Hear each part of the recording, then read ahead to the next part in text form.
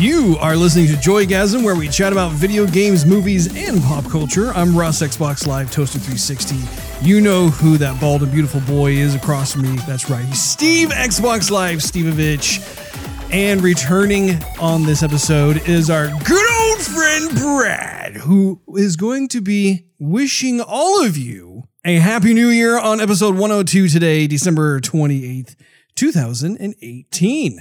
We're going to forgo gaming news, movie news, and even this week in game and movie anniversaries. And instead, we are going to focus primarily on our favorite movies of 2018, which is a bit of a two-parter. The first part from last week, we focused on our favorite games of 2018, which was the top 5. And so we thought it'd be fun to make a triumphant return and do the movie side of things, which, of course, is the only appropriate thing to do. Bradley, welcome back to the show. How are you doing, good sir?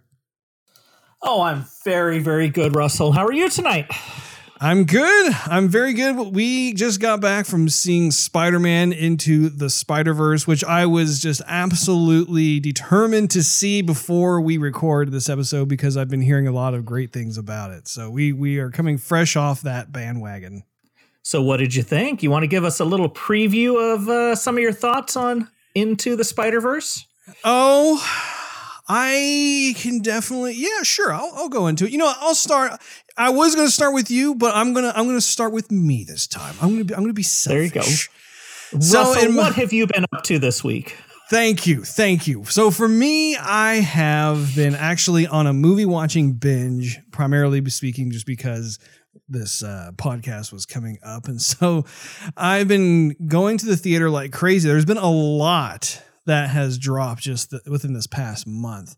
Some of which not so good. Others that have been just a real fun romp through, so to speak. So went through. I'm just starting off again just with Spider-Man, since that's the most recent thing that we saw.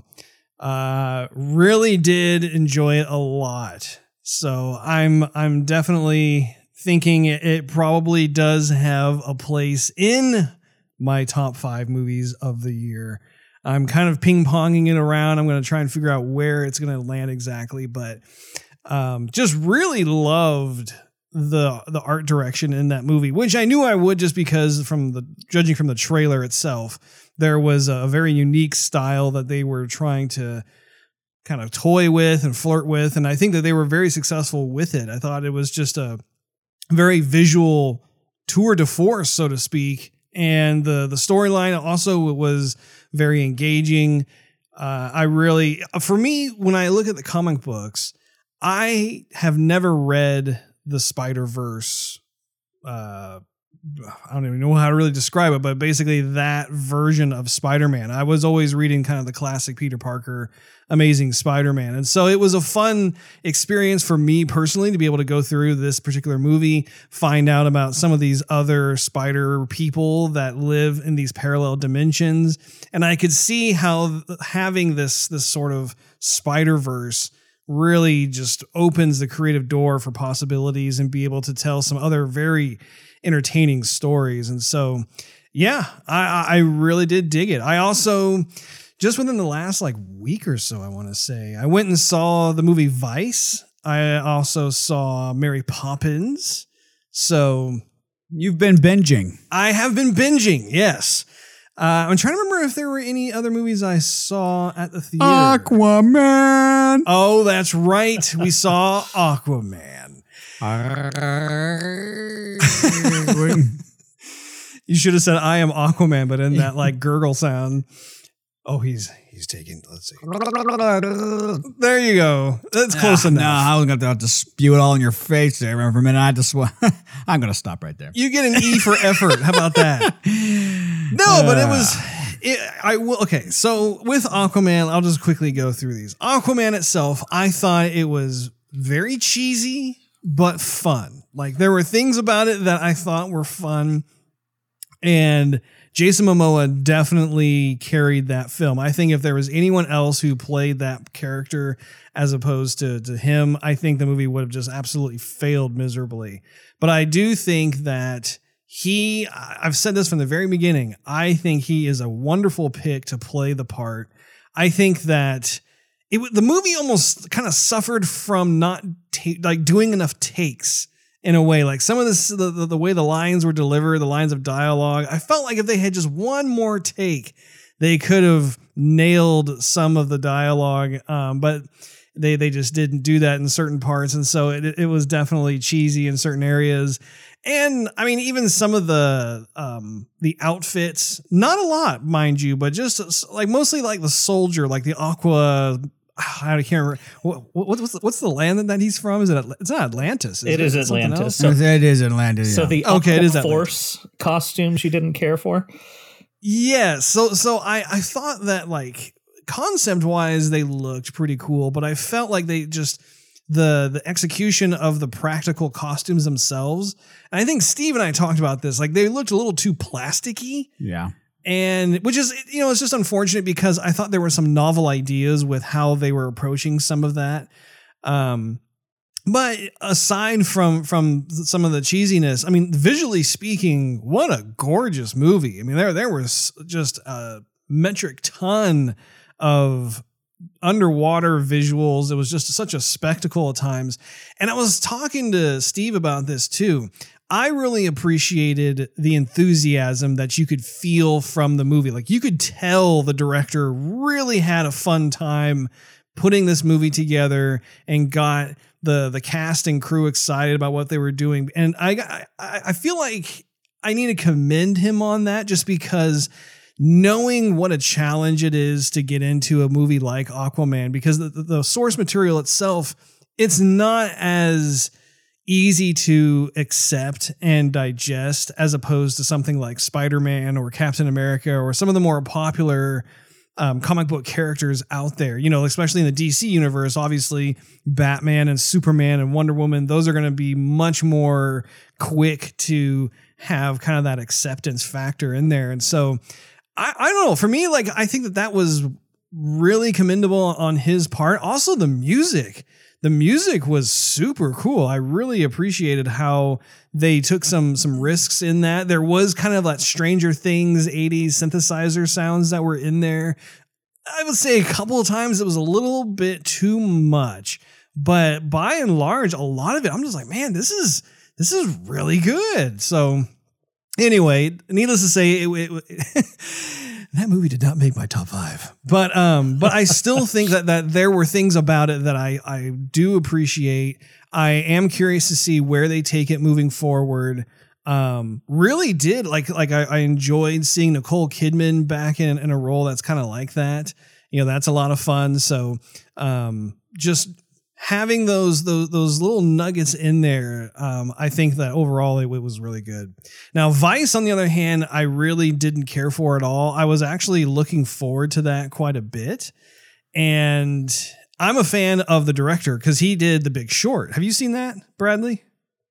I have. That's a good one. That's a really good movie. Yeah. Yep.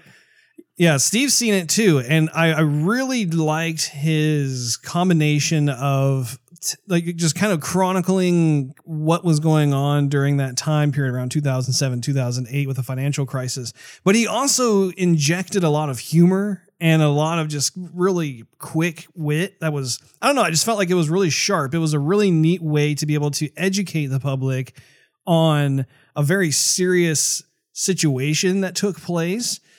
And it's almost like one of those like edutainment kind of things in a way. But I love the cast from that movie, and I loved how they approached the source material because it's a pretty heavy topic to discuss when you think about it. And I'm glad that he didn't shy away from it necessarily. But when it came to Vice, on the one hand, you have a bunch of actors that are just so talented. They're absolutely brilliant at their craft, and it's no different when you see it in this movie. I think the problem though was that the humor portion of it got completely taken away, and so now you have more of just this, I don't know, kind of serious movie of sorts that focuses around the W. Bush administration. Ideally, it was supposed to focus around Cheney, which it does, but you have a lot of the other characters in the roles, such as like Donald Rumsfeld and W and Chaney's wife and Colin Powell. There's quite a few of them in there. And I just wish that there was still that approach that he took with The Big Short. So I was looking forward to that movie so much. I was anticipating that was also going to be in my top 5, but alas, it is not. And of course, Mary Poppins. Have you seen Mary Poppins, Bradley? I have not. We have some friends who've seen it. It seems to be getting very mixed reviews, so it hasn't made its way to the top of the list for us to go see. But it is one we're considering to go see this weekend, so I'd love to hear your take on it. So I really do recommend going to see Mary Poppins, and that is saying something because I'm a huge fan of the original. I love Julie Andrews and Dick Van Dyke. I think that they are terrific in that movie. I think it's one of those like classic movies that just, it doesn't matter who you are, you watch it and it's like, man, this is like just good family fun. And I think that was a very large shoe to fill for Disney to have a sequel come out, simply because obviously you're not dealing with the same cast. And I think Emily Blunt did a terrific job. Obviously, she will never replace Julie Andrews, but I do think that she did a really nice job, all things considered. First of all, the woman can sing. I was very pleasantly surprised to listen to her sing. She's got a lovely voice. And also on top of that, she just, Emily Blunt is one of those people who you don't really see her smile all that much. She's a bit more reserved. And so in this movie, she's got a dynamite smile too. I really do feel like this role was an opportunity for her to really branch out and demonstrate a bit more of what she's capable of when it comes to acting.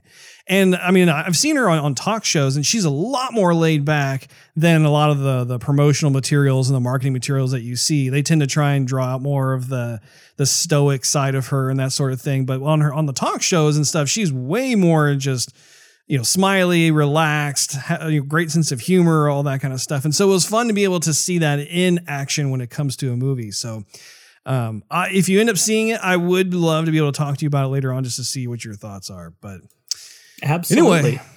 Yeah, I do think on that note, I think Emily Blunt is one of the more underrated actors in Hollywood today. I looking at some of the movies that she's done, and actually one of her movies is in my top 5. A little bit of a spoiler there.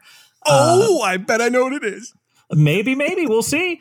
But she's fantastic. Everything she's been in, she just almost like a Meryl Streep, where she just kind of blends in with the cast, and you go, "Oh, that's Emily Blunt. I didn't even realize." So really, I think she's somebody who is just waiting for that one role to catapult her to success, and she'll be right up there with everybody else. Yeah. Well, you look like you were thinking of something. No, I was just saying, Brad's last day, when I was just thinking, in the theater, you were watching, Emily Blunt, what's she doing there? I didn't recognize her. Anyway, moving on. Oh, another side note too, the outfits that they created for Mary Poppins in this movie are super stylish. I was not anticipating walking in going, oh, well, those outfits are amazing. But first of all, the movie takes place kind of, I think, in the 20s, I want to say 20s or 30s ish, somewhere around there. But sure, whoever did the wardrobe styling, kudos to them, because there was a lot of stuff in there to just really just admire and appreciate. So the only other thing that I can say that I was doing that was not movie watching this week is, of course, playing more Red Dead Redemption 2. Brad's gonna hate you for that, Rose. I know. Oh, I know. Just kidding, Brad. I'm in the epilogue phase. I'm in epilogue. You know what? I just made it to epilogue part 2. So I'm in the very last throes of that game. And so only 4 more hours to go. 4 more hours. So that's what's new with me. Bradley, I'm going to hit it back to you. What have you been up to this week? This week, it's been a good week. With Christmas starting out the week. Had a chance to play some games. I actually was able to finish the 3rd Spider-Man DLC earlier this week, and really enjoyed the DLC for that game.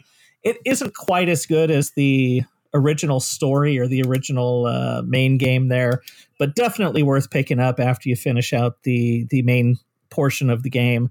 Also started a new game that I hadn't even heard of and somebody recommended called The Gardens Between. Have either of you guys heard of this one? No. I'm going to say no. So it's actually free on Game Pass, which makes it even better. But it's a puzzle game. It's a visual puzzle game. You're controlling two characters and trying to get them to work their way through a world that rotates. It's kind of tough to explain as I'm moving my hands here, but you can't see that, so it doesn't do any good. So, each character does something slightly different, but you're basically moving time forward and moving time backwards. And that's the general mechanic for the puzzles. So it's a lot of fun, free on Game Pass on Xbox, or I think it's like $12 on PS4. So I'd recommend picking that one up if you want to play a quick, easy visual puzzle game. And then the other game I played through earlier this week was Mega Man 11. Oh, so this one came out. It came out just a few months ago. I was a big fan of the Mega Man games back in the old Nintendo, Super Nintendo days, and I kind of fell off them like a lot of folks did. Haven't played one in a while, and ended up getting a copy of Mega Man 11 for Christmas. And it's a lot of fun. They've updated the art style, added a couple new mechanics to it. So if you're an old Mega Man fan looking for something to jump back in at a pretty reasonable cost, I think it's like $20 on Xbox right now. It's worth checking out. So those are kind of the games that I've been playing. Did they do the 2.5D with that Mega Man game? So it's almost a cell shaded style on the 2D background. So there's a little bit of 2.5, but it's really more of a 2D type play. Okay. Well, I may have to check that out. It's been a while since I played a Mega Man game. As it has for me, and I forgot how hard those games are. Maybe it's because I'm getting older, but I'm just not as quick and not as good at those type of quick reflex games as I used to be back when I was 13 years old. But this one has a pretty big variety of difficulty levels. It's also got some different items you can buy to kind of help protect you. So it's good. It's definitely worth checking out at a pretty reasonable cost. The bosses are fun. They actually have 2 modes for each boss. So once you get them down to a certain health level, then they do their special attack or their super attack. So it's a pretty cool twist on the old Mega Man game. So it's definitely worth checking out. Right on. Steve! Yes? How are you doing? What is going on with you? Any big news in your world, Steve? Well, Russ, I'm an engaged man. Oh, congratulations. Congrats, Steve. Engaged man. Thank you, Bradley. It is official. Yes, indeed. You put a ring on it, I put a ring on it. If you like it, put a ring on it. If you like it. Okay, never mind. So, yeah. No, that's the big news. And I will tell you, boys, when I came home from work recently, I came upstairs and I turned the corner only to find the little lady in front of my Xbox. Uh-huh. She turned to face me as I walked up the stairs and said, "Your Xbox needs an update. Can I update it?" And I thought, be still my beating heart. Oh. And then she was saying, "I want to play Mario Kart." I like that. I don't want to have that. And then that's at Russ's. Suddenly you realized you have to educate. Yes. And then she says, Crash Bandicoot. And I thought, I might be able to help you with that. I have Russ's hard drive for the PlayStation. Holding my hard drive hostage. Yeah. So you don't have it on there though, Russ. No, not Crash Bandicoot. Right. And she was one to play the Crash Bandicoot Racing. Uh-huh. That's not out yet either, though. So she ran to Target and she bought Crash Bandicoot on Xbox One. Really? Yes. Is this the first Xbox title she has ever bought? Yes. Well, Steve, looks like you chose wisely. So that was amazing. And so she was playing a bunch of Crash Bandicoot. Played it again today when I came home from work. I thought, Sweet. yes, this is awesome. Yeah. And Crash Bandicoot does look amazing, but it is a platformer, and I forgot how much I don't really care for platformers. Yeah, you were more of the race car boy back in the day. You were not as much of the. I was more of the platformer guy. Yeah, I always watched you playing Crash. I'm like, okay, time your jumps. Don't get squished. You only have 5 lives. You're going to start the whole entire level over again. What is it you collect in that? Was it bananas or pineapples? It's or like halfly ripened apples or something. That's right. It was like peaches or something like that. Some kind of fruit. And it was all about the crates. Yes. All about the crates, Russ. I remember that. I remember liking the music in that game too. Yeah. Fun. So otherwise, I did show her Red Dead Redemption. She wasn't very interested in that though. Really? Yeah, I think I just gotta sit her front of the TV, maybe tie her to the chair a little bit, and make her watch me play for longer, and then she'll get interested. Bust out your own personal lasso and hog tie her so she'll watch. You're gonna like this. You're taking it a little too far. You sit there, and you're all like it. It's good for the podcast. Watch as I brush my horse. Yeah, see how dusty it is. Let's see, but she was having me watch a couple episodes of Black Mirror. On I have never watched that. Apparently, did you? Have you watched it, Brad? A little bit. Have you start? Did you start with the first episode, or did she jump you in halfway through? She jumped me in halfway through. I mean, I think from what I understand, they're all like they're not connected. They all are all different kind of stories. Correct. It's kind of a Twilight Zone style, but yeah, the first episode is got some challenge to it. I'll put it that way. The first episode turned me off, and I keep wanting to get back to it, but have not had a chance. Yeah, no, it was definitely interesting. I don't know if I'll keep watching it. She definitely likes it a lot, but anyhow, she had me watch Love Actually right around Christmas time, and I can't get some of the music out of my head from that.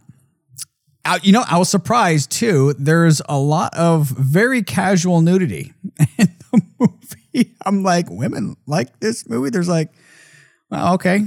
Wow, there's more. All right. Okay. The only question I have for you, Steve, is was there any man boob? Don't recall any man boob, Russ. Oh, color me disappointed. Actually, but there. What's the actor's name who played Bilbo in The Hobbit? Bilbo in the not yes, Martin Freeman. There is Martin Freeman boob in it. Really? Yes. Now I'm curious. I've always wanted to know what Martin Freeman boob looks like. Does that wet your whistle there, Russ? You know, like, it's piqued my curiosity. Yeah. But that's been really about it for me. It's all about romance, Russ.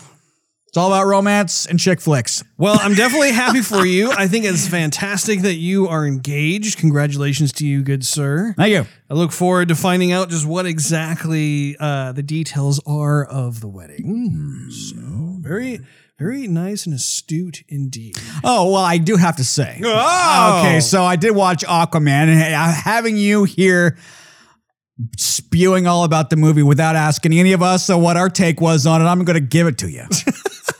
Well, I was simply going through what was new with me. So please enlighten me, Steve. I have to wholeheartedly agree with Mr. Bradley.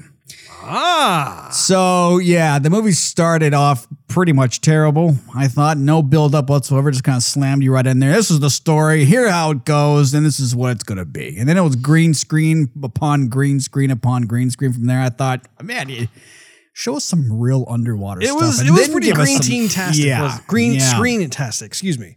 I thought Mr. Mimosa.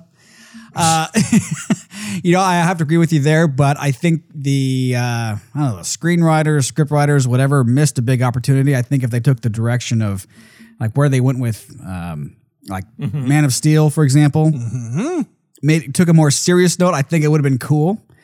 But how they did it was so fast, and they just threw everything out. It was long, but it seemed like they didn't really care to really build him up. I think if they took their time a little longer, Maybe more of a serious note. I think it would have been better, but there was too much of this, ha ha, I'm a superhero kind of thing. Oh, you could have peed on it. Oh, redheads, jump out of a plane. Like, I don't know. That just started to lose it for me. Uh-huh. I know there was some part of comic relief, but even some of the action, I was just real kind of passable. It was CG galore. But the thing is, I went into it with low expectations. Yeah. And so, I mean, it was better than I thought it was going to be. Mm-hmm. But that's not saying a whole lot. You're not saying it was a train wreck. No. But you're also saying it was not a movie that you're going to watch over and over. No, yeah. I mean, it was better than Justice League. I will say that. It was a lot better than Justice League. Yeah. But I'm not really going to recommend it.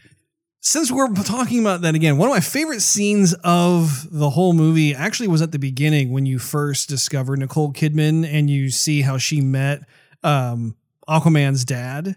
I thought that was actually really well done. I believed it. I didn't think it was cheesy or corny. I thought that was actually one of the more heartfelt things. The ending was heartfelt. And yeah, and the ending too was very heartfelt. It was like the beginning and the end were like, man, like it would be cool if like the whole movie had this kind of vibe going for it. But yeah. You just like the part when Nicole Kidman ate the goldfish. You know what? Actually, that part looks very fake. That goldfish. You mean she didn't eat a real goldfish? Come on. You know, I have become very picky as to how goldfish are consumed in cinema, just simply because after watching The Wolf of Wall Street, where what is his name? It's the Leonardo DiCaprio. No, it's not Leo, but it's the real funny guy. Jonah Hill. Thank you, sir. Yeah, Jonah Hill. Yeah. Now that right there was pretty realistic. And so I kind of compare all future consumption of goldfish by that particular movie. Did you ever see that movie? As long as you've got your standard. Yeah, exactly. That's what counts. Well, anyway, is there anything else, Steve? I don't want to cut you off prematurely here. Well, any games you've been playing? No, I've told you about the games. Yeah, you've been entertaining the fiance now, no longer the girlfriend. Are you getting used to the name change, the title change? Yes, I am. I referred to her as girlfriend a couple of times at work, but I corrected myself. That happens. It happens to us all. I think that I know I can speak for myself. There were a few times where I kind of slipped up and continued saying girlfriend. I went, oh, not any longer. I mean, a special lady friend. Yeah. Oh, yeah. Well, let's segue into our topic of the day, shall we?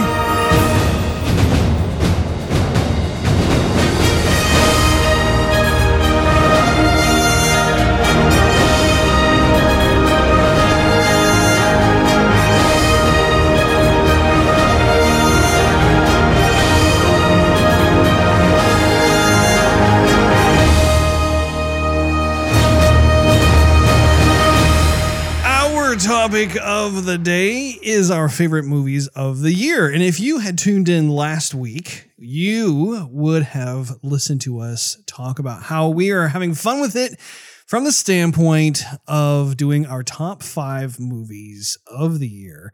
And of course, we have not seen each and every flick that has come out over this past year. So please don't hold us too much to the fire when it comes to that. So instead, we're just simply looking at the movies that we have seen, which we have seen a fair amount of flicks, I must say. Just hold Brad to the fire because he's seen a lot more than us. Yeah, Brad's probably seen a whole lot more. We have a scapegoat. Yeah, really. Yeah, exactly. We have a patsy. Good. But no, like we thought it'd be fun to be able to have a part 2 of sorts with this and do a round robin. So we will each take turns talking about our number 5 pick, our number 4 pick, and so on and so forth, all the way up until we hit our number 1 top favorite movie of 2018. My question is, who would like to go first? Well, Brad's a special guest, Russ. I believe the common courtesy, the polite thing to do. Think. Bradley, would you be so kind as to get us started with your number 5 pick? Absolutely. So I will say I had a hard time with my movie list this year. I ran through the list of movies for the year.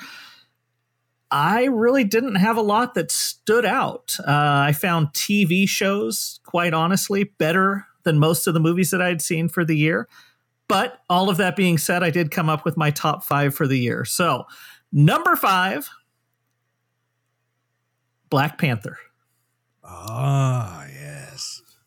So that one, it actually reminds me, as we're talking about Aquaman a lot today, Black Panther kind of reminds me of Aquaman, one of those characters who I knew a little bit about, but not a whole lot. Didn't know the backstory, didn't know the side characters. It wasn't a comic I had ever read.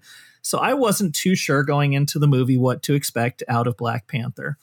And it is one that quickly became one of my favorites within the entire Marvel universe. I think Black Panther's right up there for me with some of the Captain America movies. And I loved it. I enjoyed it. I thought it was superbly acted. I thought the story was good. Killmonger, arguably the best villain thus far in the Marvel Cinematic Universe. So top to bottom, Black Panther was one that I just enjoyed. It's actually, of the Marvel movies, I think I've already watched it 3 or 4 times, which is rare. Most of the Marvel movies I'll watch once or twice and call it a day. But I really enjoyed Black Panther, so it earned its spot at number 5. Very nice. Very nice.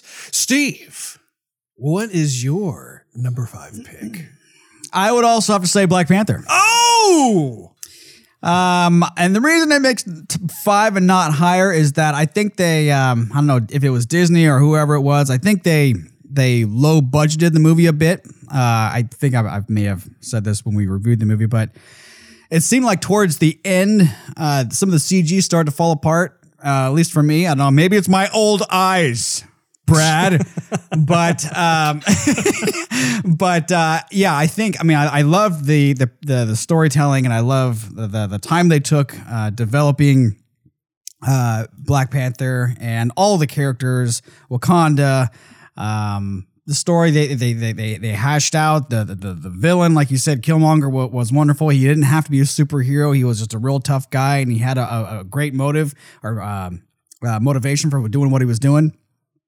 I thought the music was great. The visuals were great. I loved, the female cast was ridiculous. Yeah. That was cool. I did think, just toward the end, like the story started to maybe shake up a little bit, and the CG started to fall apart, which basically the 2 reasons why it didn't make higher on my list, but it's in my Netflix queue. I will be watching it again. I thought I would watch it a few more times before this show, but I will be watching it again. Very nice. Well, this is going to shock you guys, but my number 5 pick is also Black Panther for 2018. Man, if you were here with us, Bradley, we would just be able to do kind of a Power Rangers style high five. It'd be awesome. Although I don't know which color I would be, but that's besides the point. Pink. When it comes You're to Black, pink. I was thinking the same thing. When it comes to Black Panther, this was also, I'm in the same boat as you guys. This was not a comic book that I read. And I didn't really even know that the character existed until I saw it be previewed in the silver screen. So I was I don't know. It's one of those stories where I'm reminded of Guardians of the Galaxy, where that too was not a comic book that I read. And so to me, it was a risk for Disney and the MCU to actually take a chance on a property that is not as well known, because it's not just us, mind you. There are a lot of the masses out there who don't really read those particular comics. And of course, Guardians of the Galaxy is one of the best movies that the MCU has made. And I really do feel that Black Panther is up there too. It's one of the best movies that Marvel has made.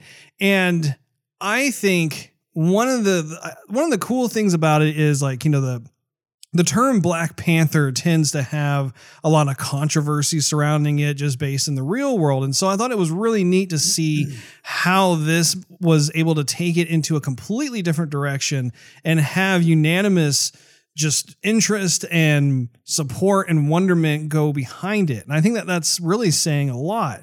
And I think that the story itself was one of the most heartfelt stories of the year. I absolutely loved the family dynamics of Black Panther, where we got to learn about who he was, just who his father was, who his uncle was, who his sister is, that sort of thing. And just seeing, it was almost kind of like one of those classic Shakespearean plays of sorts, where you have these bloodlines, you have these feuding families, that sort of thing. And it was handled in a way that was just really mature. And like I said, like it wasn't, like this movie could have so easily gone just pure action and become very one-dimensional. And I was so happy to see that the director didn't do that and instead introduced this wonderful world that just had a lot of tradition. It was just very rich in just how they do things and watching what happens when that gets just thrown into chaos, really, and seeing just kind of the mirrored effect when you have someone who comes to power that doesn't have the certain moral compass and ideals that the original Black Panther has when you compare him to Killmonger. Again, just there was a lot to love about it. I really do agree. I think the special effects were not as epic as we've come to expect from other Marvel movies. However, I thought the music was fantastic. I thought Andy Serkis, he was someone that we didn't really talk about. He was someone who really brought a new dimension to this film as well. And I was glad actually to see him.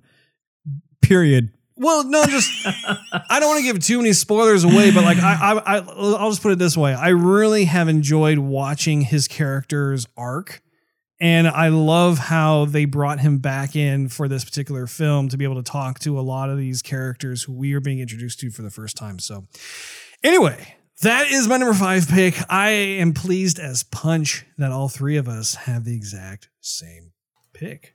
However, it makes me wonder, what does Bradley have for number 4? Well, I guarantee my number 4 is not the same as either one of your number 4s, because I think I'm going to drop a movie on you that neither one of you has seen, and that was a film called Searching. I watched this one about a week and a half ago, 2 weeks ago, in preparation of us sitting down and doing the top 5, because I'd heard so many good things about it. And Searching, at a high level, it's a story about a dad whose daughter goes missing. 16-year-old daughter goes missing. The dad is played by John Cho, and he's trying to recreate her life to figure out what might have happened to her. And what I loved about the movie is the entire movie is essentially shown through the technology and the screens that we live on today. So a lot of the movie, and it's hard to describe without actually seeing it, but a lot of the movie is, you're looking at his laptop screen and he's chatting with people trying to figure out, okay, where was my daughter before she went missing? He's trying to get into her Facebook page, and just the way that it incorporates the technology we use today to tell the story was fantastic. And it was a unique take on telling a story about somebody trying to find a missing person. The story itself has some nice twists and turns, and I really enjoyed this movie. So I would highly recommend, if you haven't seen it or not familiar with it, look it up. Searching. It is worth the hour and a half to watch it. It's a good one. It's a really good one. Yeah, I have not heard of that. Have you heard of that, Steve? I have not. Yeah, I'll have to take a little look-see at that one. Steve. Yeah. What is your number 4 pick? My number 4 was Spider-Man Into the Spider-Verse, bros. Oh, okay. So, I when I was making the list, I actually had Incredibles 2 as number 4. Wipe that off the map, Russ. Ooh. Wipe it off. I came into the theater. I didn't know what to expect. I saw the preview of the movie, and that's about it. Some people liked it, and where I heard talk about it, whatever.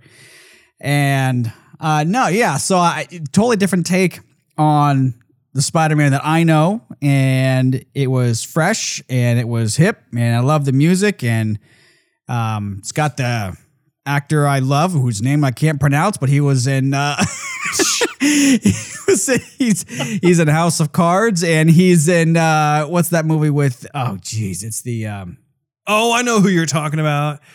And I know what you mean. Yeah, last name's Ali, and the first name I can't even pronounce it. Brad, do you know how to pronounce his name correctly? Crickets. I'm not even sure who you're talking about there. Which character did he voice? He was the voice of the uncle. I know the name. I know I'm gonna just completely. Okay, I'm gonna find it now because now it's bugging me. Oh, Master Shala. He was Ali. on House of Cards. There you go. Yep. There you go. Anyway, loved him. Loved the music. I liked the young Spider-Man, and trying to figure out who he is, trying to do good, made a promise to Peter Parker. Peter, I'm not gonna spoil it. I was just about to, Russ. I caught myself. I caught myself. It was right on the tip of your tongue. The only thing that has me holding back on putting it higher on the list was that there are parts of the story, I don't know, it kind of was a roller coaster for me. Like I liked some parts of it a lot, and then other parts were like, what's happening in here, and why is it not taking a different loop? And I'll just run with it, fine.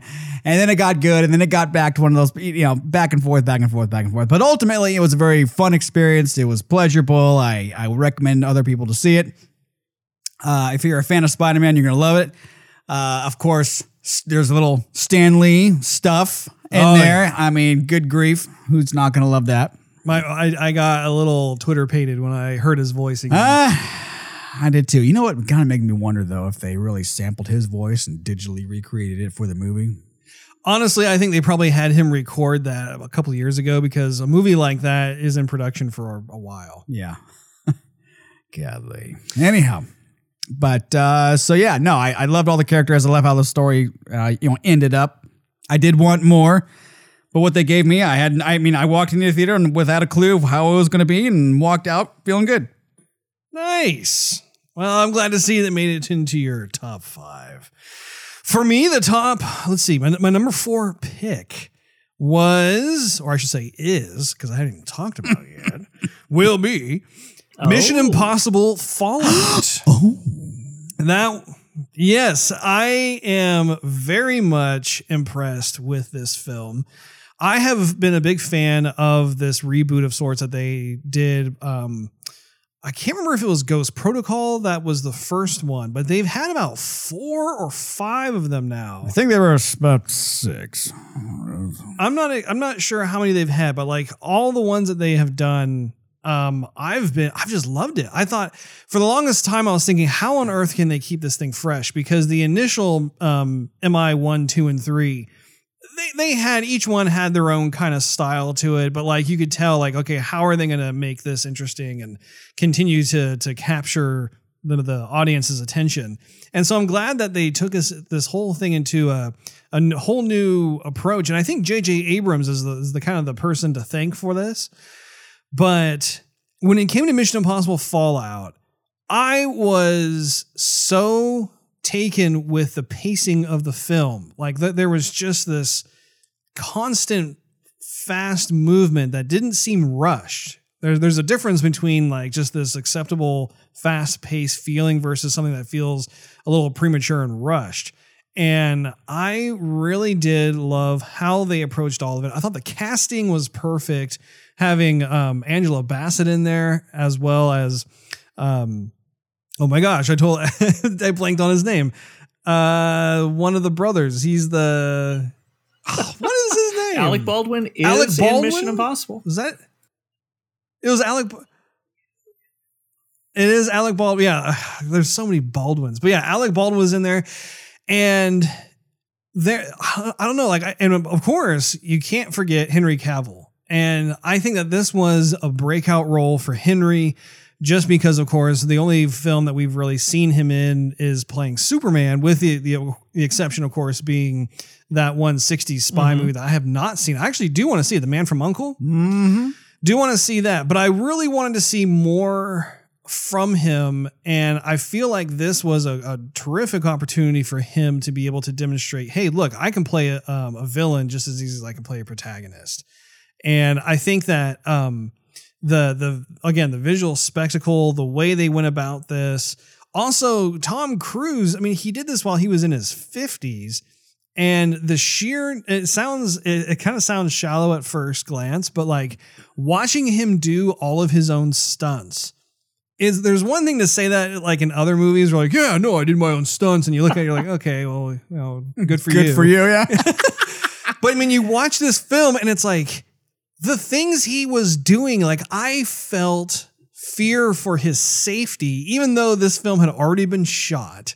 We know that he survived for the most part. One of the things he did, I think he's still alive all the way. Well, I mean, one of the stunts he did, he ended up breaking his ankle. I know. And I mean, just you watch it and like, again, that really adds to the movie experience for me, just being in the theater. I was on the edge of my seat just simply because I know that the stuff that I'm watching is not CGI. It's not done by a stunt double. This is literally 50-something Tom Cruise doing these amazing stunts. And it just, I don't know, I just bought into the world. I was like, okay, I'm in, I'm good to go. And I think I saw that movie like 3 or 4 times in the theater because it was just so entertaining. And their ability to be able to constantly make these fresh Mission Impossible movies over the last like 4 or 5 versions, so to speak, or episodes. I thought this was one of the best ones yet. I really love the like I said, just the character arcs and the cast and crew for it. The music was fantastic. I mean, it reminded me of what an action movie should be when you go to the theater. Because everybody loves like a good quality action movie that's like, you know, you're just there to just sit on the edge of your seat, popping some popcorn. You're not looking for like something super deep. You just want to be thrilled. And for me, that was it. That was what number 4 came at for myself. So I like your number 4. I've got to say, I debated that movie quite a bit, putting it on my list. It ultimately was a just miss, but I agree. I think everything you just said is right on. Mission Impossible Fallout was a solid movie top to bottom. Number 3 on my list, and I don't know if either one of you guys had a chance to watch this one in the theater. Hopefully one of you did, but number 3 for me is the Emily Blunt movie I mentioned earlier, A Quiet Place. Have you? Oh, see, it's not going to be the same. It's on my Netflix list. Watching it at home as watching it in a theater. Well, you got to get like 200 of your closest friends up loud enough, it will sit in the room and be deadly silent for an hour and a half. And that was the experience. And there's so many movies that we see nowadays where, I can get the same experience sitting at home on my 4K TV with a Blu-ray or a 4K Blu-ray with surround sound, and it's going to be the same watching it at home as it is in the theater. And I felt like A Quiet Place was the opposite of that, where so much of the experience of watching the movie was being in a room with 100, 150 other people, and nobody's making a noise. Because as you're watching this movie, as it's unfolding, there's tension. Any noise that's in the movie is, it's a bad thing for these characters. And everybody in the audience is silent at the same time. So just that experience alone brought this movie up quite a bit for me. Really enjoyable. Yeah. And didn't the main actor direct it or write it or something like that? Didn't I hear something about it? He did. John Krasinski, who was Jim on The Office, is also the director of the movie. He's also Emily Blunt's husband, for, useless trivia information there. But it's, I think, the second movie he's directed, if I remember right. I think he did one other, but did a great job. I loved the movie. I loved the experience of going to the movie. And that's why I put A Quiet Place at number 3. Very nice. Yeah, the Quiet Place, that is... See, A Quiet Place was what Mission Impossible Fallout was for you in terms of when you're trying to figure out like which films make it to your top 5. Like A Quiet Place was that was the film for me. I'm like, because it was. I highly recommend that movie is. That's so intense. Like I would be willing to watch it with you, Steve, when you get it in. If you're interested in watching it together, I'd be down for watching it again. Sure thing. But I think what you were referring to, Brad, is maybe everyone's being quiet and then wondering who's going to scream first when something happens. Because I've seen scary movies in the theater and I'm like, okay, yeah, he's behind the door. He's totally behind the door. And then what the movie creators will do is they'll think, okay, when the scary part happens, we're going to put a sound of an elephant, a T-Rex, a race car, and pigs being slaughtered all at the same time. And then they'll do that, and then someone goes like, ah! In the theater, I'm like, yep, that person right down there, third row to the a few 5 seats to the right. Yep, yeah, I saw you right there. I'm telling you, I think one of the things that makes this movie so original is that, hence the name A Quiet Place. The movie itself, for the most part, is actually very, very quiet, and there's a purpose for that. I'm not going to go into the nitty gritty because you need to watch it for yourself. I figured that would be a purpose. It is what makes it so unique is that it does not do what a lot of these other kind of like survival thriller. Not really. I mean, I wouldn't classify this as a horror movie, but it is like survival thriller kind of thing. I think that their whole approach is very different, and it adds to the intensity because it's not. I know what you're talking about with regards to like, they'll have something jump out and they'll do some sort of crazy loud noise and that sort of thing. And like this film has a couple of those moments, but 90% of the film, actually, a lot of the intensity comes from other things that just kind of build upon themselves. So anyway, we will watch it. We'll watch together. No, Steve, what is your number 3 pick? Well, Russ, I am picking up where you're throwing down, and I have Mission Impossible Fallout as number 3. Now, I kind of fell off the bandwagon with the Mission Impossibles. I mean, it's kind of all started to be the same thing with the same action. What popular band's going to play the Mission Impossible theme song, whatever, whatnot. So this one came out, and I thought, all right, here we go. Mission Impossible. We got to talk about something on the podcast, so let's go see it,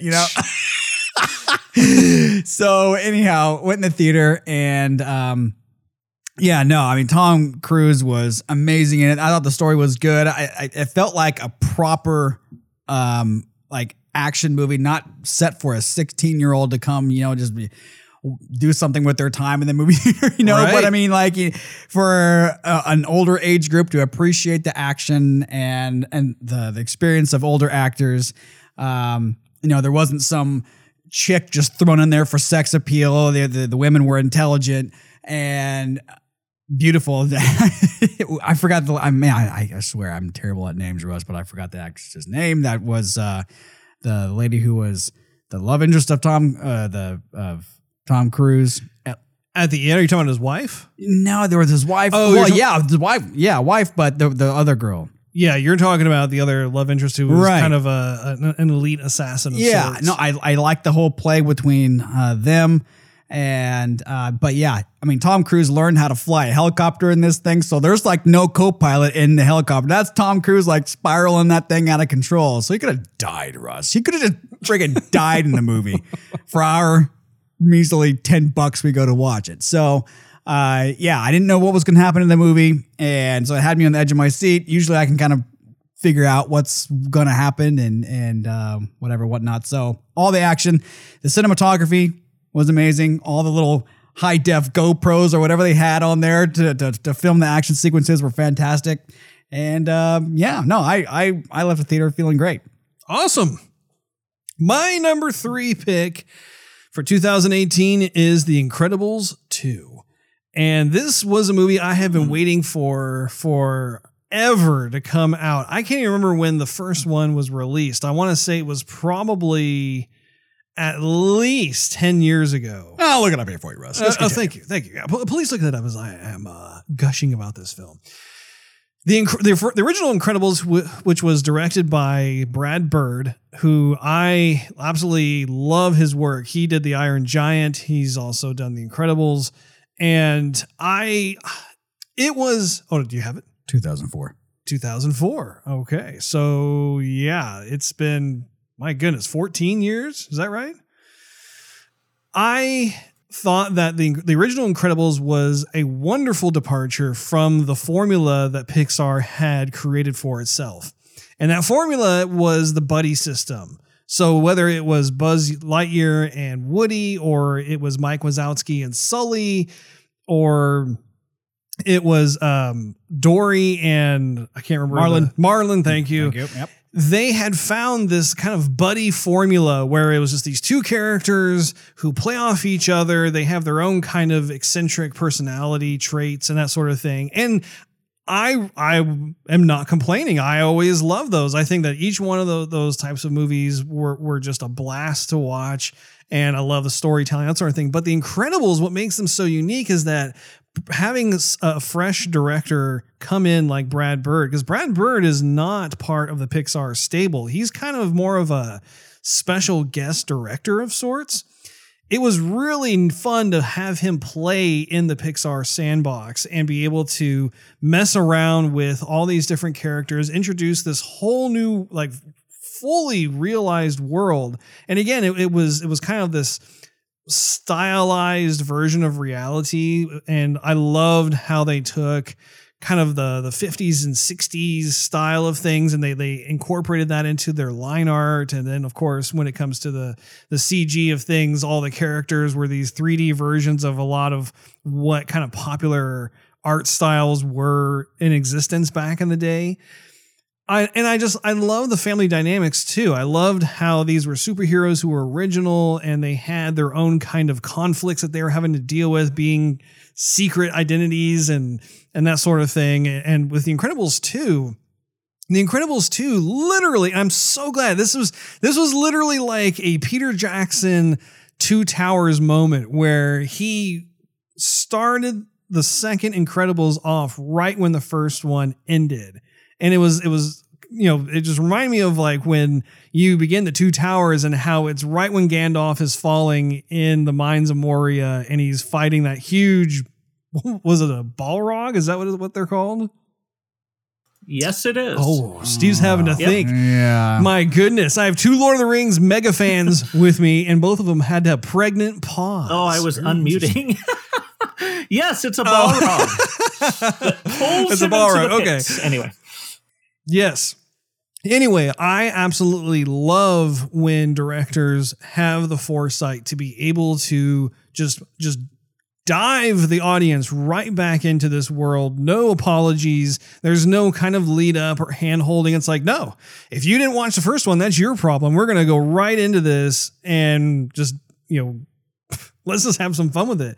And I think that was just fantastic with Incredibles 2 was the storyline began to examine more family dynamics where suddenly the wife was going out and being the breadwinner, so to speak, whereas Frank was having to experience more of what it was like to be a stay-at-home parent. I love seeing all of the journeys with that, as well as returning characters like Edna Moe coming back in. I thought the villain was pretty original as well. I liked a lot of the dynamics between the siblings and that sort of thing on that side of the equation, but the whole time I'm watching it, I mean, it was almost like a dreamlike state for me, simply because I had been waiting so long to watch this movie, and they gave it the same level of TLC that they gave the first one. And I remember turning to you, Steve, in the theater and just whispering to you like, man, I'm in awe of this. This is amazing, because some of the camera angles that they were doing and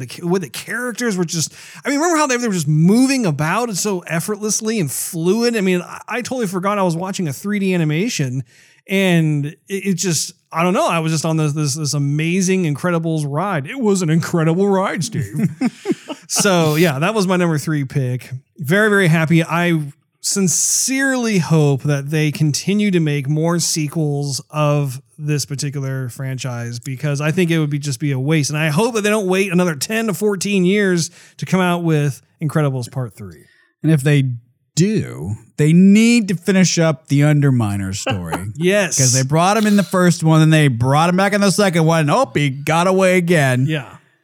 And to your point, I mean, that is another quality of the world that Brad Bird created, where it wasn't just, oh, here's this one singular villain or whatever, and they dispatched of him and then they live happily ever after. Like, I loved how the first one ended, where there was a tease of sorts, where there was yet another villain that came out of nowhere. And just, I don't know, it's like, it plays into that idea of this living, breathing world that's filled with all kinds of possibilities in terms of creative storytelling. So anyway, let us go into our number 2 pick. Bradley, what is your number 2? So my number 2 was actually my number 1 up until about a week ago, and we'll talk about that when I get to my number 1. But my number 2 is Annihilation. Annihilation. Have I Annihilation with Natalie Portman. Sci-fi movie. I loved it. I loved it from start to finish. I didn't know what to expect. This was another one where I had some friends recommend it to me, and I knew nothing about it going in. Hadn't even watched a trailer. Is this out right now, or was this out earlier? Oh, this is on video. It came out beginning of the year, Okay. April, March, something like that. February 23rd looks like it came out. So it's a sci-fi movie. I don't even want to say too much about it, because you're better off just going into it, not knowing anything. And like I said, I loved it from start to finish. It was beautifully acted. Some of the scenery was amazing. It's got a twist of an ending that just caught me. Like I said, it was my number 1 up until about a week ago when something took its place. I absolutely loved Annihilation. Wow. That Okay. I am surprised. Okay. It took me a minute, because I was like, man, I know this sounds like vaguely familiar, but yeah, it came out during the first part of the year. It did. And I will tell you, I talked with our good friend Chris Pelfrey, and Yes. he also had this as his number 1 for the year. So it's not just me. I'm not crazy. Wow. He and I were on the same page with this. I have to admit, when I saw the trailers for it, it did not capture my interest at all. It just seemed really generic, I guess you could say. Like I'm a fan of Natalie Portman's, but like when I saw it, I was like, man, there's nothing here that's promoting me to see. But man, both you guys have high praise for it. That's absolutely saying something for sure. So there you go. Over to you, Steve. What do you have at your number 2? Well, I have Deadpool 2 as my number 2. Oh, yeah. Good old Deadpool. Good old Deadpool. So I went into the theater and I thought, well, they got to recreate the magic of the first one, or else this is going to fall flat on its face. Which wouldn't be the first time that Deadpool fell flat on his face. Yes, or got sliced in half or Yes, whatever. or dismembered. Yes. So, it definitely was not as good as the first, but definitely still held the magic. I thought it was funny. I thought Ryan Reynolds was great. I thought Josh Brolin was great as Cable. I did want a little bit more from Josh Brolin, but because he went right from Infinity War to this, or vice versa, whatever, I mean, he had both characters down, and I thought that was awesome. I loved the action, and I thought it was it was fun having what was it? Domino. I thought Domino was awesome. Almost made the movie just by herself. I thought all the interaction with the character was fantastic. I thought it was really funny, and it made me want a third one. I mean, when you start to make these sequels, that's a real gamble. I mean, they're going to be keeping it the fire strong, or they're going to be like, yeah, okay, this is just a money grab. And I didn't think it was a money grab at all. I thought it was really good, and I can't wait for Deadpool 3. Awesome. Well, my number 2 pick was, I said was again in the past tense. I've got to correct my past versus present tense. My number 2 pick is Spider-Man Into the Spider-Verse, which of course I just saw tonight. What a risk. I mean, we've talked about this earlier about different types of films that take risks. And I think that this is yet another film that took a major risk when they decided to have multiple spider people in the same film. And I think especially because the classic original Spider-Man has really been the pinnacle of sorts when it comes to comic book to movie translations. Obviously, Spider-Man was the first to come out back in 2002, was it? I believe was the first one, 2001, 2002. And so there was a lot, I think, writing on this just simply because a lot of folks, they just don't read the comic books. They only go to the movies. And even for someone like myself, like I enjoy reading The Amazing Spider-Man, but I'm not into collecting every single Spider-Man comic book that's out there. And of course, as a result, I didn't have any kind of idea of the details surrounding the Spider-Verse and that sort of thing. But I think that there are major kudos that need to go to Sony. I think that the art direction in particular is a massive step in the right direction in terms of just what is possible for a movie. I think that this type of thing you would come to expect almost from like a video game. Like if you're watching a video game cinematic or even like a certain art style that the game engine can do for a particular title, I think that those types of things you don't really see a whole lot in film. And I'm especially when it comes to 3D animation, there's kind of this comfort zone of sorts. And it doesn't matter if it's DreamWorks or it's Pixar or Disney or Illumination, anyone, they have found this kind of safety net of sorts where they are able to animate everything in a very similar fashion. And it's all very high quality. I'm definitely not complaining about it. But I think what's super cool about watching this particular film is you got a glimpse as to see what else was possible with how this movie is portrayed, whether it's a drop in frames per second or it's adding in 2D elements with the 3D elements, as well as the framing where they were clearly taking certain layout designs of traditional comic books and applying them in a film like this. That was a lot of fun. Also, too, with the characters, obviously, I don't read or follow the Spider-Gwen storyline, as well as Peter Porkins, or even I can't even remember the name of the film noir version of Spider-Man, but I found myself really just having a blast with all the different characters that were in this. Even the villains themselves, I mean, just all of them were very captivating, and it was just a fresh take on the whole thing. And I really want to see some sort of ongoing series with this. I don't know like how it's going to do with just the critical acclaim and just with the profits that they're going to make. But I'm so happy to see an animation studio like Sony, which Sony is not exactly known for their high-end movie animations. I mean, Sony as a movie studio, that's not my go-to, as opposed to like Disney or Illumination or some of the others that I mentioned. So yeah, there's just a lot to take in with that. Honestly, I really struggled to find something that I didn't like as much. I think if I had to pick something about the film, it's just I want to know more about these individual characters, which of course I could do if I went into the comic book side of things. But at the same time, I felt that the pacing was quick. The dialogue was original and sharp. I loved finding out about Miles Morales' family history and just getting to know the different characters, the tragedy that would happen here and there, as well as the budding bond that was going on between all the different spider folk, so to speak. So that gets my number 2 pick.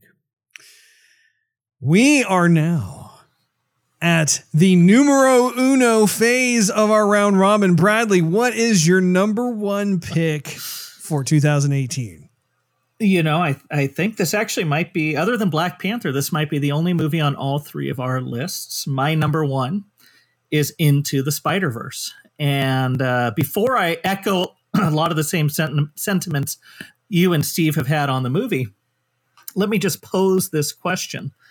So Into the Spider-Verse, the story and the script was written by a guy named Phil Lord, who really got his big break with the Lego Movie. After the Lego Movie, he and his partner were hired to write and direct Solo, a Han Solo story.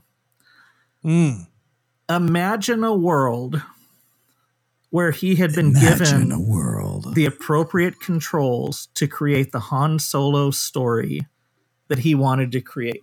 So that's all. Has he been on record as saying that?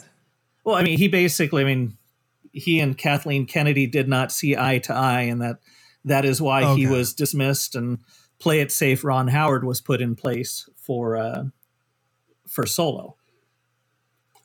Wow. Yeah, I remember that. So that's, I do think sometimes, what would Solo have been if Phil Lord were given the creative controls and told, hey, go out there and make a fun Han Solo origin movie?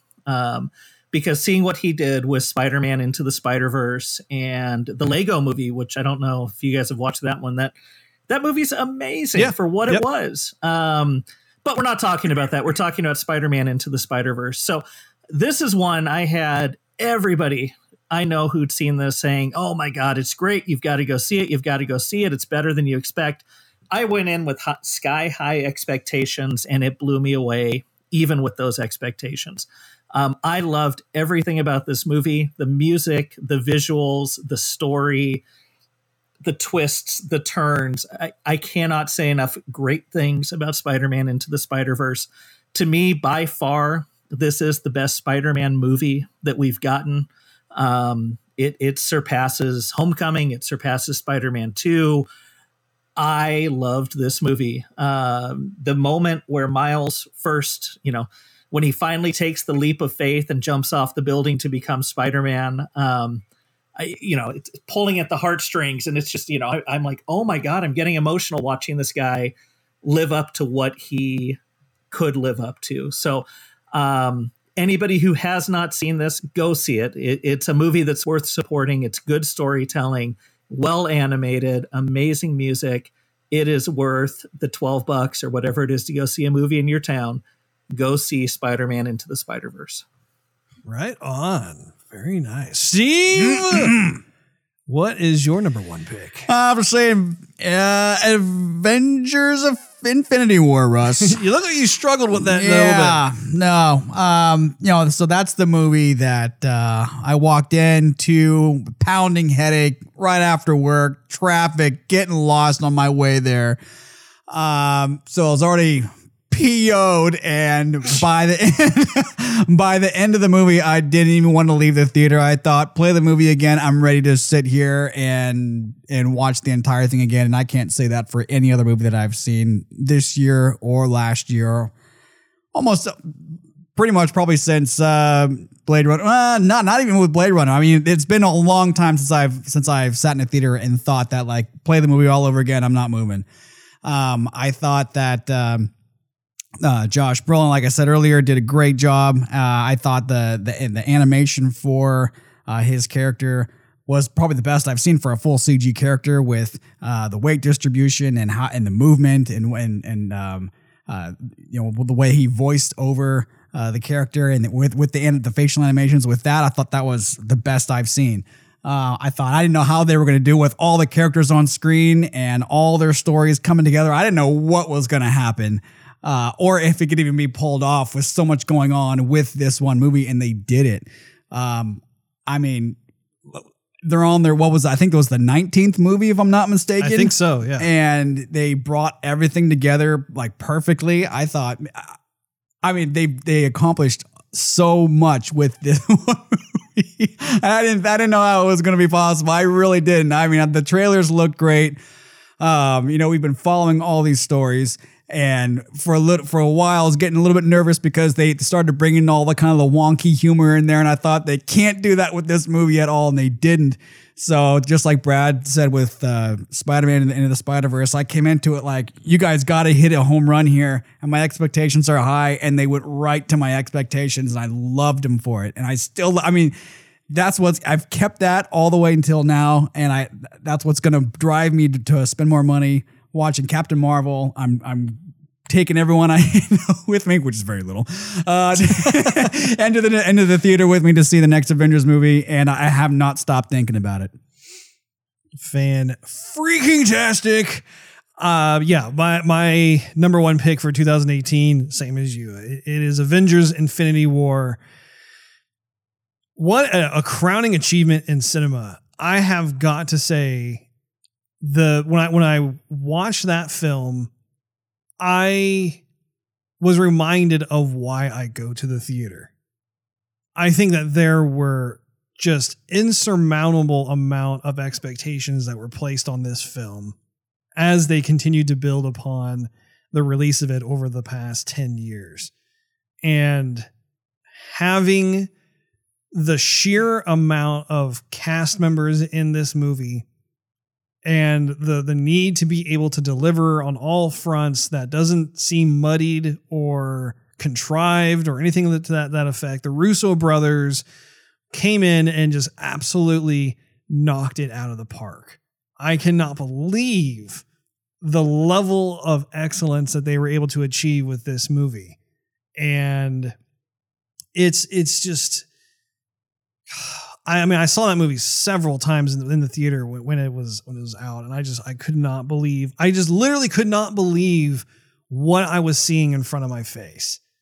And it is such a culmination of just, I mean, I remember back being in junior high, being in like 7th grade and having these nerdy conversations with my friends who were also comic book lovers. And we were fantasizing about what it was like to be able to go into a theater and look at some of these comic book characters come to life on the big screen, but do so in a way that was mature, that like had just this amazing presence. And here I am several years later, just basking in the golden years that it is these comic book movies. And this particular film in particular, what I find to be so special about it was that my favorite character was the villain.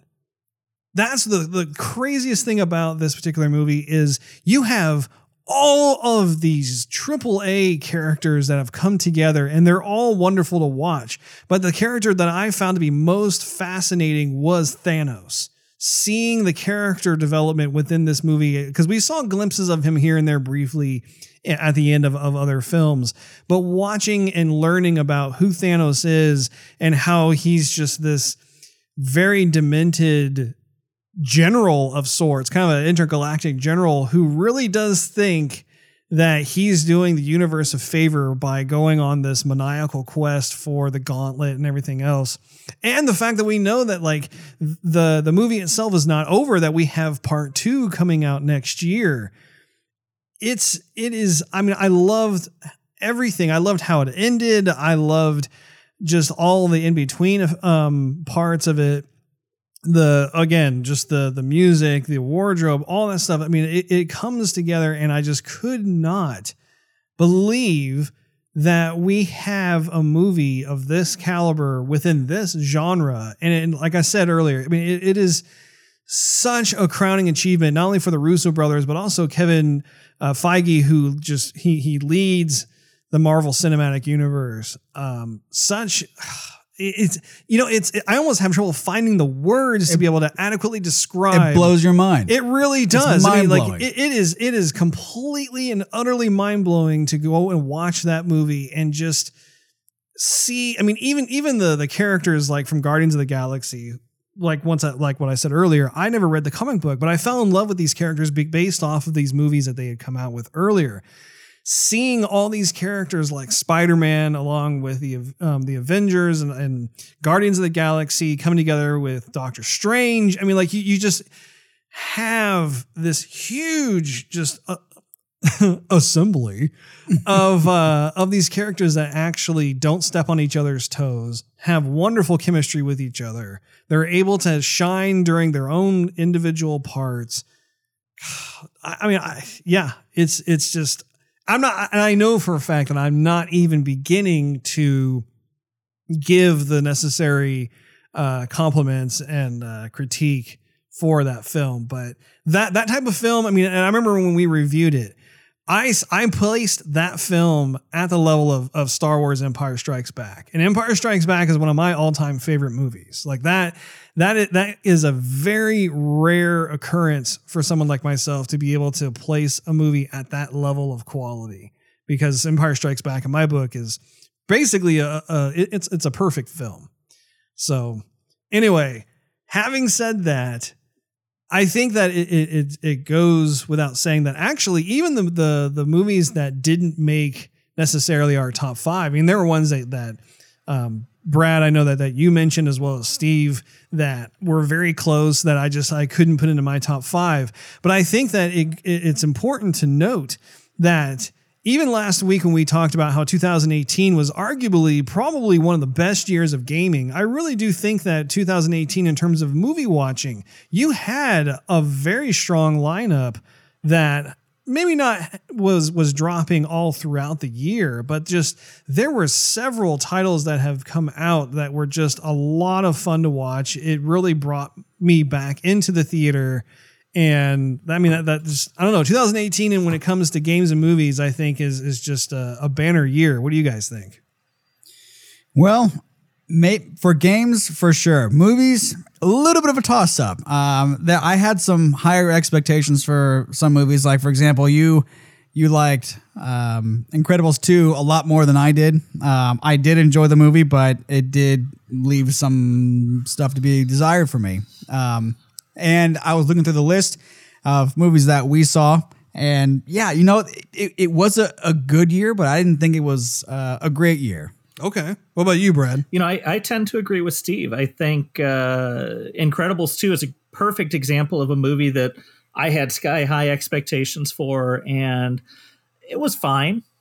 Forgettable is probably the word I would use to describe Incredibles 2. I will say, and I have to put my little disclaimer, I debated Avengers. It was kind of my number. It went anywhere from number 3 to number 6 on my list. It ended up just missing my top 5. Really only because I feel like it was half a movie. I still feel like we haven't seen the whole story unfold when it comes to the Avengers versus Thanos. And, I need to see the second half of this before I determine, where this fits into my list. But fantastic movie.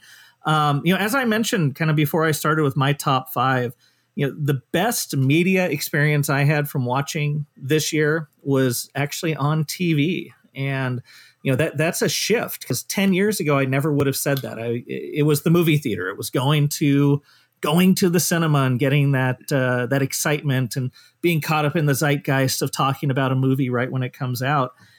And I feel like stories are better on TV right now. It's the biggest example I've got, or the greatest example I've got there, is The Haunting of Hill House on Netflix. I have never been as engrossed with a story as I was watching the 10 episodes of that show. There are 2 episodes right in the middle of the series that I'm just sitting there with my mouth open the entire time going, oh my God, how did they pull that off? There's one episode in particular where this hour-long episode where you've got time jumps and different actors coming and going. It's made up of a series of like 4 or 5 single tracking shots. And there's one that goes like 17 minutes and you go back and forth between 2 different timelines.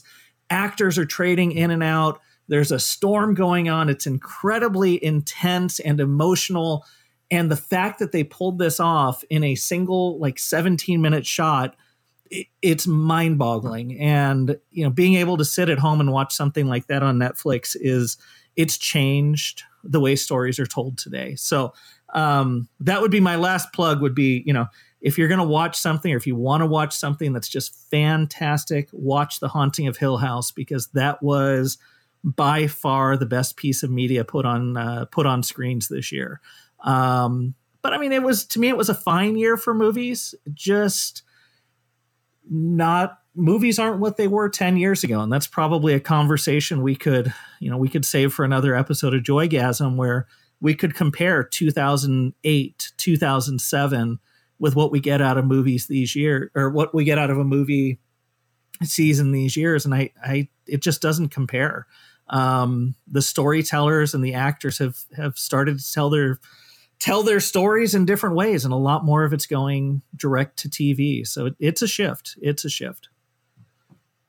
No, I think that's a very astute observation, because I agree. I think that a lot of your super talented script writers and screenplay writers, they are making the transition into TV. And especially when it comes to Netflix and Amazon, they're throwing a lot of serious dollars at folks in Hollywood to be able to lure them over and be able to work on their content. And you're seeing the fruits of their labor, just like what you're talking about. So yeah, I think that perhaps in the future, we should have you come back on the show and we can be able to dive deeper into that, because I do think that there is quite a bit that we could analyze as it applies to both the movie industry versus the television industry. Because even, back in the day too, the TV industry was really suffering there for a while. It just could not hold a candle to cinema. And yeah, I'm inclined to agree for the most part. I think that television has really risen back from the ashes to the point where there's a lot more just original storytelling opportunities there as opposed to what you see in the cinema. I agree. So anyway, I want to definitely thank you, Brad, for coming on for part 2 of this. So we will, like I said, we will definitely have you back if you would, if you're interested, if you want to come back in. Of course. Anytime, that. Guys. Thank you. That wraps up this episode of Joygasm. Make sure you tune in next week for our anticipated games of 2019. Thanks for hanging out with us. If you enjoyed this episode, we invite you to check out patreon.com/Joygasm and consider becoming a monthly contributor. You'll get exclusive perks and early access to the show. Not to mention, it really helps us continue doing what we love to do. Also, you can follow us on social media and YouTube. Just do a search for Joygasm TV. In addition to iTunes and Android, you can listen to our podcast on TuneIn Radio, Stitcher, Spotify, and SoundCloud.com/JoygasmTV. Last but not least, search Joygasm TV on Twitch to see us stream our gaming adventures live every Wednesday night at 9:30 p.m. Central Time. We will see you next week. See you, everybody. See you, Brad. Bye.